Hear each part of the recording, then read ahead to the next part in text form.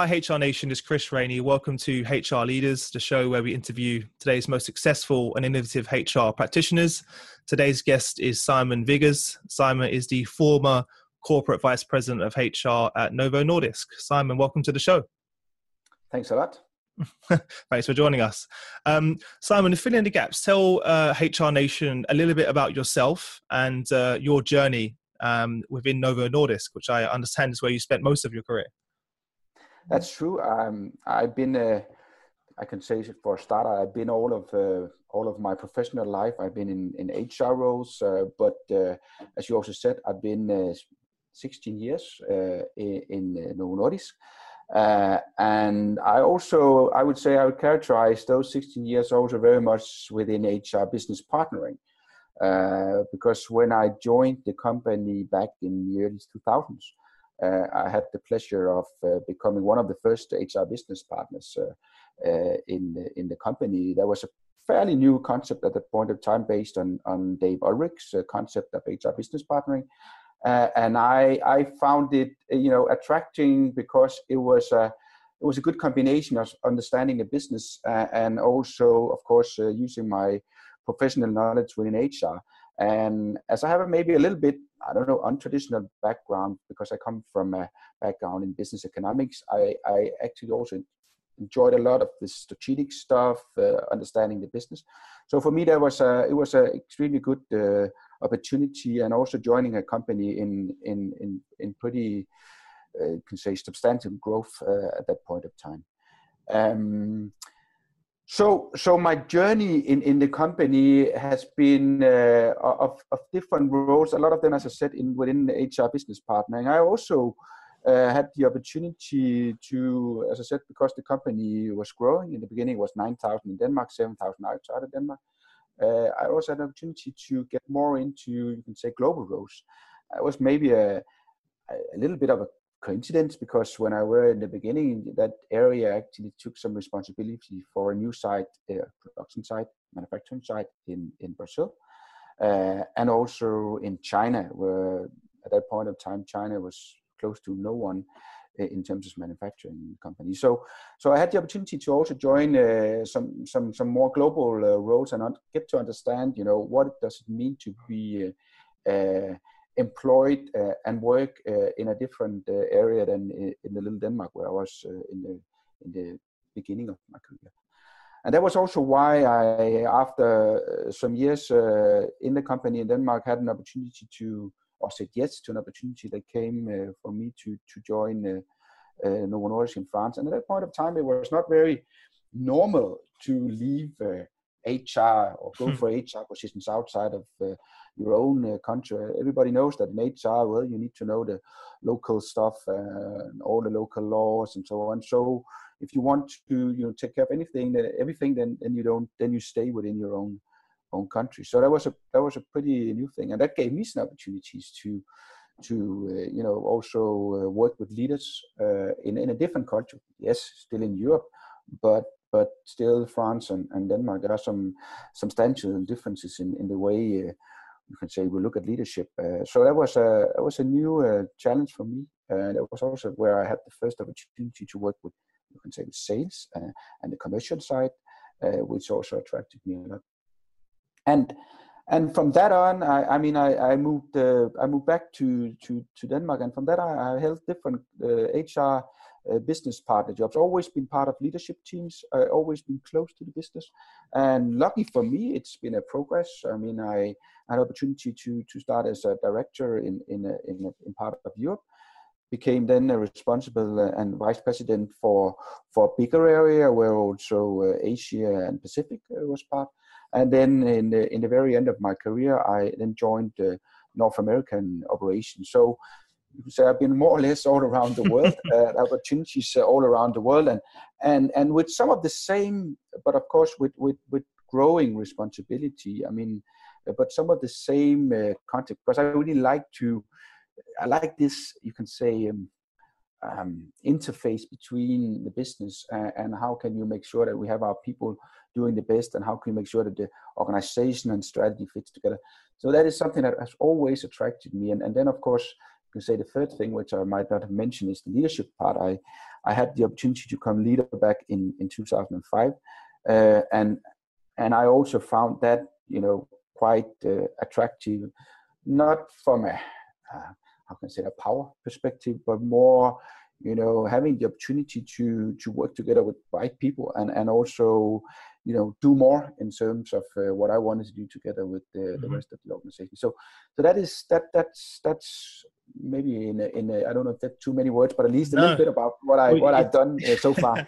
Well, the good thing is normally people can summarize their career quite short because they've only been there for 2 to 3 years. But in your case, you can't really summarize 16 or 17 career in in a minute. It's quite difficult. So, well, firstly, as I mentioned earlier, congratulations on being on the roll so long, and that's a testament to your business for keeping you engaged and always giving you the opportunity to grow. And that's really what's kept you in the business and engaged and excited and involved, because that's the hard part. And I know now that you're looking forward to your new role, which is, we haven't announced yet, but I'm sure you'll letting everyone know soon. So you've got everything ahead of you, so which is fantastic. Just going back one step before that, just very briefly, what was it that compelled you to start a career in HR or pursue a career in HR? Maybe I touched a little bit on it, but I think if I go back in my student years, I did actually study, you can say, more the economic part of business, and I also spent a lot of time in looking into statistics and all those kind of more traditional stuff also.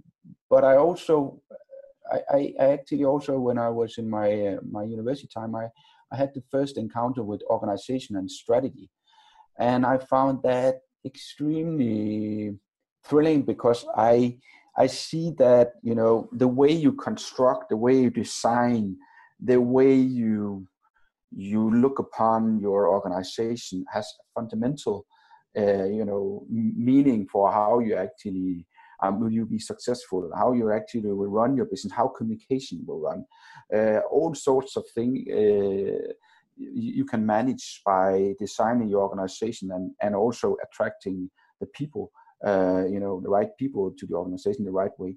So for me, this combination of understanding, where are we going, and then designing your structure, your organization, and the people that you get, is extremely interesting and extremely important. And it's something that is, I would also say, it's something that you really have to be, focused on, because if you're not, then you can all sort of fall apart. So for me, this combination was something I already saw in my first years, that I really liked that, and those discussions, because that's a little bit where you try to combine some things. It's not, sure. I mean, you cannot just sit at the statistics and then design your organization, or you cannot just, you have to take all things into consideration when you design things. And by the way, it's moving all the time, so you also have to, go back and have a look at it again and again. I really enjoyed that.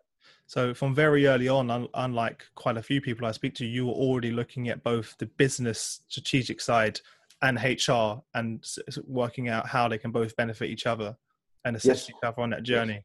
Yes. Which is fantastic. So you've already come in with that mindset, which is quite great, because only in the last 5 to 8 years as has HR moved over to more the strategic side, as you know. Whereas it seems that you saw that very clearly early on, and the impact that the HR can have on the business, and bringing in the right talent and the right people to lead. So that's quite interesting. Well, on that point, could you share one transformation or project that you're most proud of that you've delivered in your career? Yeah, I think I can do that. I can mention one. In fact, in the last many years of my career, I worked a lot on transformation, also because I would say that in general, the pharmaceutical sector is under a lot of transformation right now, but also the company, Novo Nordisk, has been under transformation, because, as I said in the beginning, it's been a very growing company for a long time, but in the last couple of years, due to different things and due to also massive, you you can say, pressure from different sides. It's been a little bit less, and the growth has been under pressure. So I would say when I joined the European region, North and Central, back in 2009, that was just in the middle of the European crisis.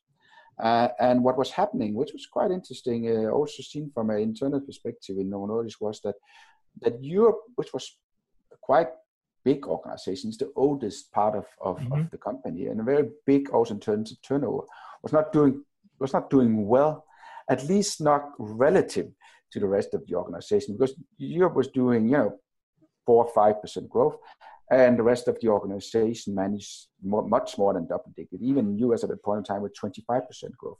So it was massive growth everywhere. So from a headquarter point of view, Europe was the old man, the one who could not really perform.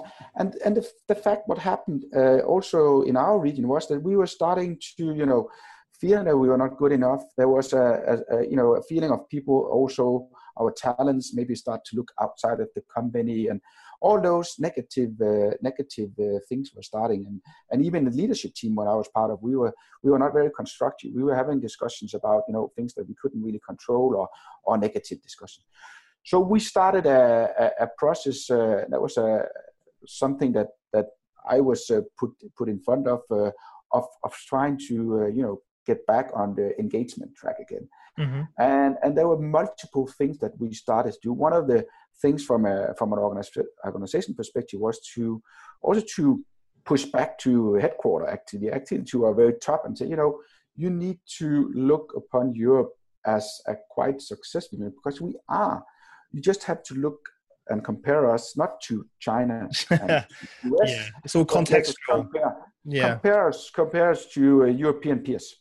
And so we started to do that. That was, you can say, the more comparison part, where we actually started to look into, are we actually doing good? And we were. And then we started to look a lot at the narratives, also leadership narratives. What are we? How do we actually, present ourselves? Are we proud of ourselves? And we started to change that as well. And you can say, thirdly, and I don't have time to go into details, but thirdly, what we did was to work a lot on our talents and also the people that we attract. So we made sure that they understood that they were really valued, and they also found, that we were really attractive and that we had a future. I mean, there was something to stay in the organization. So I would say that transition was not something that happened, overnight. It was a hard transition over a longer time. There was a lot of actions going on. But it was a transition from an organization in crisis to an organization being stable, understanding it was a good contributor to the company, and a stable contributor to the company. And also, if you compare to some of the other areas, maybe more stable, more reliable, and that in turns we got people to stay, and we got also people to be more engaged. So I would say that transition, I've been quite proud of seeing a Europe coming from an unstable crisis situation to a much more stable and happy situation. So fantastic. And so what were some of the specific steps that you took to re-engage those employees in the business? So one of the things was, I always think that it all starts from the top. I mean, if you're not able to, as leaders, to send the right signal. So first of all, as I said before, we made sure that from the very top, and that even came from the very top of Novo Nordisk, the CEO, you made sure whenever Europe was addressed, it was addressed either in neutral ways or at least, or in positive, if we can get that. Because before, as I said, they addressed Europe in negative ways. So that was one thing that we started to address. We, of course, took the same medicine, so to speak, in the leadership teams, but we started to focus much more on things we could do something about. I mean, you can always, when you're frustrated, you can always talk about all those kind of things that is not working. But why don't we, look at those things that are working and that we can do even better? So we started to go more into solution mode. That was one part of the engagement. And then the other one was, as I said before, we focused on the talent. We focused on our talent, people who were the leadership talent, but we also made a special program which were called super drivers. And super drivers are those people in the organization who actually are engaged, almost by nature are engaged. And why are they engaged? And we took those people and put them together. It was around, 40 it was 7-8% of the population, so 40 people Mm-hmm. in the organization that we actually put together and started to, also get some inspiration from, Sure. and find out why are they so engaged, and how can we spread that engagement into the rest of the organization. So throughout that, a little bit of investigation into why are they people engaged, why does it make sense for them to stay in our organization, and then build on their knowledge and try to spread that to the rest of the organization. And what did you learn from the supergroup? What did you learn from the supergroup? What are sort of the key standout things you learned? Some of the things which is obvious, I would say, is that those people who are really engaged, they feel that their job is very meaningful. Mm-hmm. They sense of purpose. Yeah, that is it. They have leaders who are very close to them, who are interested in understanding where they are, and are interested in moving them. And I'm not necessarily talking about moving them out or moving into another department, but I'm talking about moving them development wise, because I think that's we all want that. We all want a job where, you want a job where you want to feel that it's meaningful. You want to feel that when by the end of the day that you have accomplished something. Mm-hmm. You want to feel that, okay, well, I've done a great job today, but I can do maybe even more tomorrow. So we all want to develop. I think that was some of the characteristics of those people. And then they had probably also, and that's a little bit more difficult to find, but they had a very positive. They some people naturally have that attitude. They had that. You can't train that. Always looked for what they could do, instead of sitting together maybe at the water cooler and spreading the moaning. So that was some of the characteristics of those people, and we tried to build on that, and also we tried to put them a little bit in the light. Some of them didn't like it a lot, but we tried to put them in the light in the right way. So so we could use that. Yeah.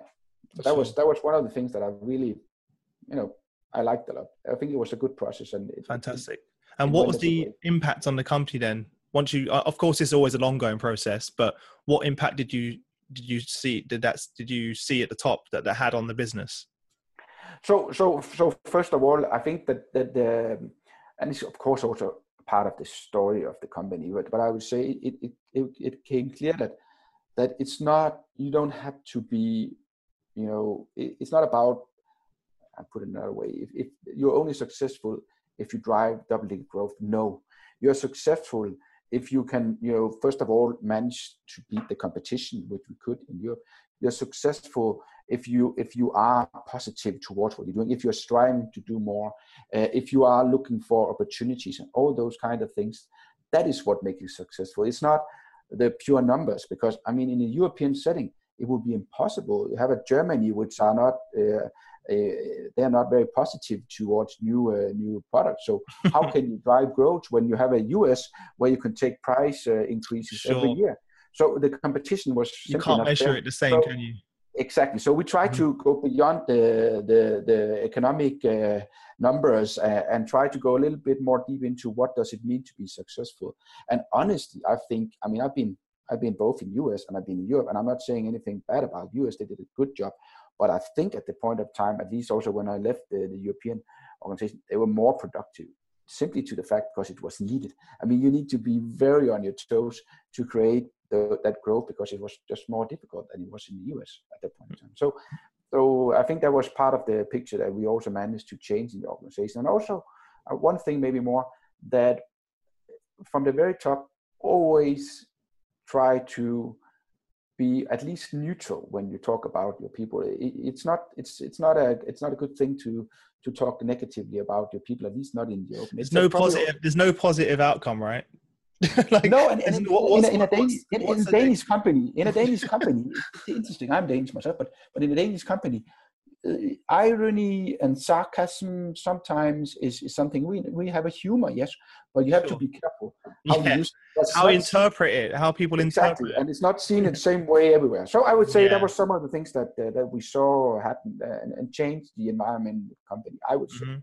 So what advice would you give to someone, if there's of course, there's many of our members that are on a similar journey right now that you've gone through, many of the multinationals that we work with. What advice would you give to other HR leaders that are just starting that journey or on that journey at the moment? Well, I think what I would do is my advice would be to look at, look at very holistically on this piece. I mean, engagement comes from many sources. Of course, from an individual perspective, you have to create meaning. I think that's something which is very clear. But it also comes from the outside. It comes from how you compare. It comes from how leaders, talk about the business, how leaders are when they're gathering. So I would say you have to attack this engagement part from many different angles. I mean, it's not enough to make a survey and then look into the survey and then, this is this, and then try to fix it. You have to be proactive, and you have to start that dialogue, and you have to probably attack it from many angles. That's I think, my best advice. Fantastic. Well, thank you very much for sharing that. I'm sure a lot of our members will take away a lot from that they can implement in their own organization, or at least provoke their thought process along the way as well. So where we are now, obviously there's you're obviously off to move into an organization, and very exciting times. But you personally, looking around you at where the industry lies right now, where do you see sort of the biggest room for improvement in the HR industry? A lot of things are going around, digital technology, et cetera.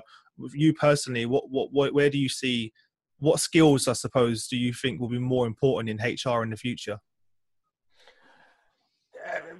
I mean, now where I'm coming from, that's almost obvious. But I think we, as you said before, we only spent a short time in HR really focusing on what we could do to the business, and I think we have a long way to go to really become strategic and really to earn our, seat at the table, as you say. Mm-hmm. If I look around me, it differs a lot from company to company where HR, where the seat is. I mean, everywhere in the company, no company would have a management team without finance. They couldn't dream about that. There will always be someone responsible for the finance. But you find even big companies where I was in a company, I love the company, but in fact, there's no executive vice president for HR. The one who's responsible for HR has that among other areas as well. So for me, this thing about us being even more strategic, combine our understanding of business with people, organization, I think we still have a lot to do within that. I fully acknowledge the technological challenge that we have, and that's important. I think that's maybe more some tools. That's from my perspective. It's something that can leverage a lot of things and can help us, do things smarter, quicker, and by the way, also generate data faster, which is a good thing to do when you want to be strategic. But it is a tool. So I would say those things about becoming more strategic, really becoming a strong source for the CEO and for the leadership. That's something that we need to develop even more. Mm-hmm.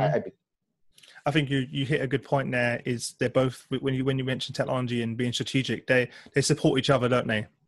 Because to be more strategic, you need that data. If you do have a seat in the boardroom, you need, it's great to have that your own judgment. But if you look at finance, look at marketing, operations, all of the decisions are driven by data, right? But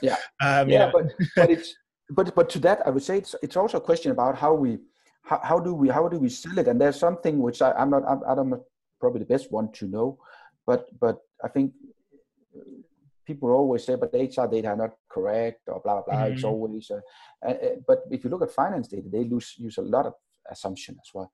They just of persuading that those assumptions are the right ones. So I think that what we could do in HR, we should also be better at focusing on how we can sell the data, not just showing the data. Sure. That's has to be both. Has to be both, because you get some people that are very much great at telling the story and the impact, etc. And then you get others that are just purely data driven. I think it has to be a balance. The most successful leaders I speak to are good at doing both. Selling the narrative and also going, look, here's the data to back it up. Yeah. And if you're great at doing both ends, then it becomes very difficult for the team not to move with you in that direction. And also, I think it's as you said, it's a cultural thing as well, still in organizations. In my mind, if you don't have HR on a board, then it seems like a pretty crazy idea. But when I first started at 17 years old, 10 years ago, there was hardly any company that had HR on a board. And I've only been in the industry for 10 years. I'm very young still. But even I've seen the dramatic shift. And I think HR leaders are tired of that conversation, HR in the boardroom. It's something which has been on our programs, and any event you go to, it's still there. So it's still a challenge. It's still something that people are battling with. And I'm still quite shocked that 10 years on, that it's still a conversation that even needs to be had. I think if you're an organization, and you should have HR on the board. So it's pretty crazy there. Fantastic. And one of the things I was going to ask you as well, in your career, in terms of moving around different roles in the industry and different cultures, etc., has that helped you in other areas of the business, getting that exposure to other parts of the business, but that perhaps you wouldn't have had in a traditional role? Yeah, to move around and definitely. I mean, one thing that you of course get from taking global roles is the cultural aspect. But I would also say, from moving around, I've seen many sides of the business, and I've seen many. One thing is of course being in different leadership teams, but also I've been both in product supply, manufacturing. I've also worked a lot with R&D earlier in my career. And you of course get a fair amount of business understanding when you join all these different areas, and being through that journey also, as I said before, I was in Europe where market access really started to be an issue in the pharmaceutical world, in our pharmaceutical world, I would have to say. In diabetes, it's probably been an issue elsewhere earlier, but that was something that really started there. And you could see the same picture coming in China when I was there, maybe some years after, and now for really, really strong and clear in the US. So when you get that, you also get some good possibilities to guide the business, because you have seen some of it before. Of course, it's different. It's a different time, but you have some of the same patterns in the business. So this thing about moving around is also to get some of the early signals, and sometimes it's US that have the early signals, sometimes in Europe, sometimes in Asia, and you have some things to compare with when you join a new organization. So obviously it's giving you some good opportunities. I've heard it more and more recently. The number of CHROs that I've had on the show recently, when I've asked them their advice of, what advice would you give to other leaders? One of the things which is reoccurring, which is get out of your country get out of the country that you are in and go somewhere else. And I was quite shocked when I first heard that, actually, if I'm honest. But now more and more over the last few months, it's advice that keeps coming up. Because as you said, you're exposed to new parts of the businesses, new cultures. When you do go back to your organization, perhaps in the national role, you can relate to that because you've been part of R&D, part of manufacturing, etc. And you have that sort of full vision across the business as well. And also you've got the different people perspectives on how different cultures and different countries view the business, because I'm sure it's quite different. Yeah. As you mentioned, the US perspective to the national basis where you were was very different, it seems, in terms of the cultural. Yeah, but it's everywhere. The fun thing when working in HR is that nevertheless that you work. I mean, if you work, I work with the Japanese management team. It's extremely different from I can imagine Denmark, and it's even more different from the US. And despite that, it's more or less the same thing. When we get into each of the person, we all have the same idea of why we are coming to a job. I mean, I said before and earlier, this thing about meaning and development and wanting to accomplish something. That is more or less, that doesn't change. That doesn't really change. But then, as I fully agree with the one that you quoted before, that get out, get to understand different cultures. That would also increase your awareness about yourself, by the way. why when sometimes you think you're extremely funny and somebody in US or in UK, someone in Japan doesn't find it funny. They would not laugh. Then you find out maybe that's because of some of the values or some of the culture that you come from is like that. And it gives you some good opportunities to get to understand both other cultures, but also yourself. So I think that's valuable. Yeah. Great. Well, look, that leads us quite nicely on to the quick fire round, where I'm going to ask you 5 questions, and you have no more than 30 seconds to give us some amazing answers. Are you ready? Wow. What was the number one thing that was holding you back from becoming a senior HR leader? Well, number one thing was probably was this thing about being acknowledged as someone who had really a professional, side, one who had something to chip in with.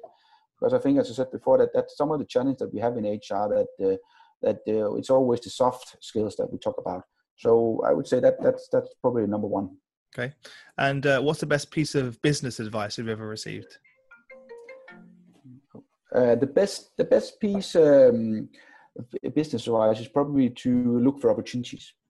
I would say it's maybe not business advice, but looking for opportunities everywhere. Sure. It goes in HR, it goes in sales, because when you look at opportunities, you start seeing things differently, and you also forget all the negative things. So I think that's fantastic advice. Always moving forward. Always looking forward. Always look for what you can do.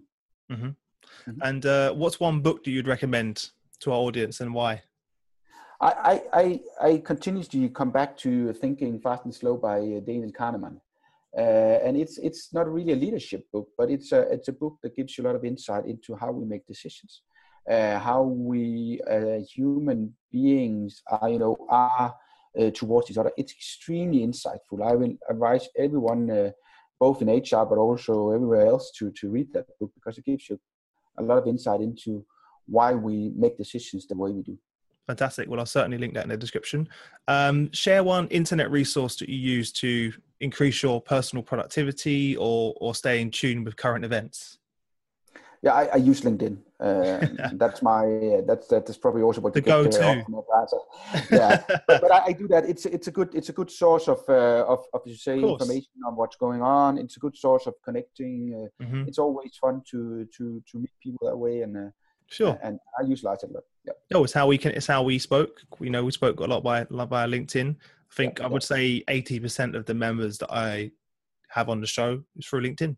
So it clearly works to connect with people. It's crazy, don't you think, that in where we are now, if you look sort of, I don't know, even 5 years back, that you could reach out to anyone, anywhere in the world in such a quick, easy format to get a response is just, it seems pretty amazing, that there's no excuses really for not being able to connect with the right people or network in this day and age.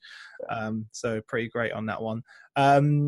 Could you share one thing around your past businesses that you're most excited about? Or always to say, in HR, what is the thing that you do in HR day to day that you're most excited about? Let's say that. Okay. You about the role. I was ready for answering the other question, but in HR, you can do the other question. No, I think what I'm most excited about in HR is I think that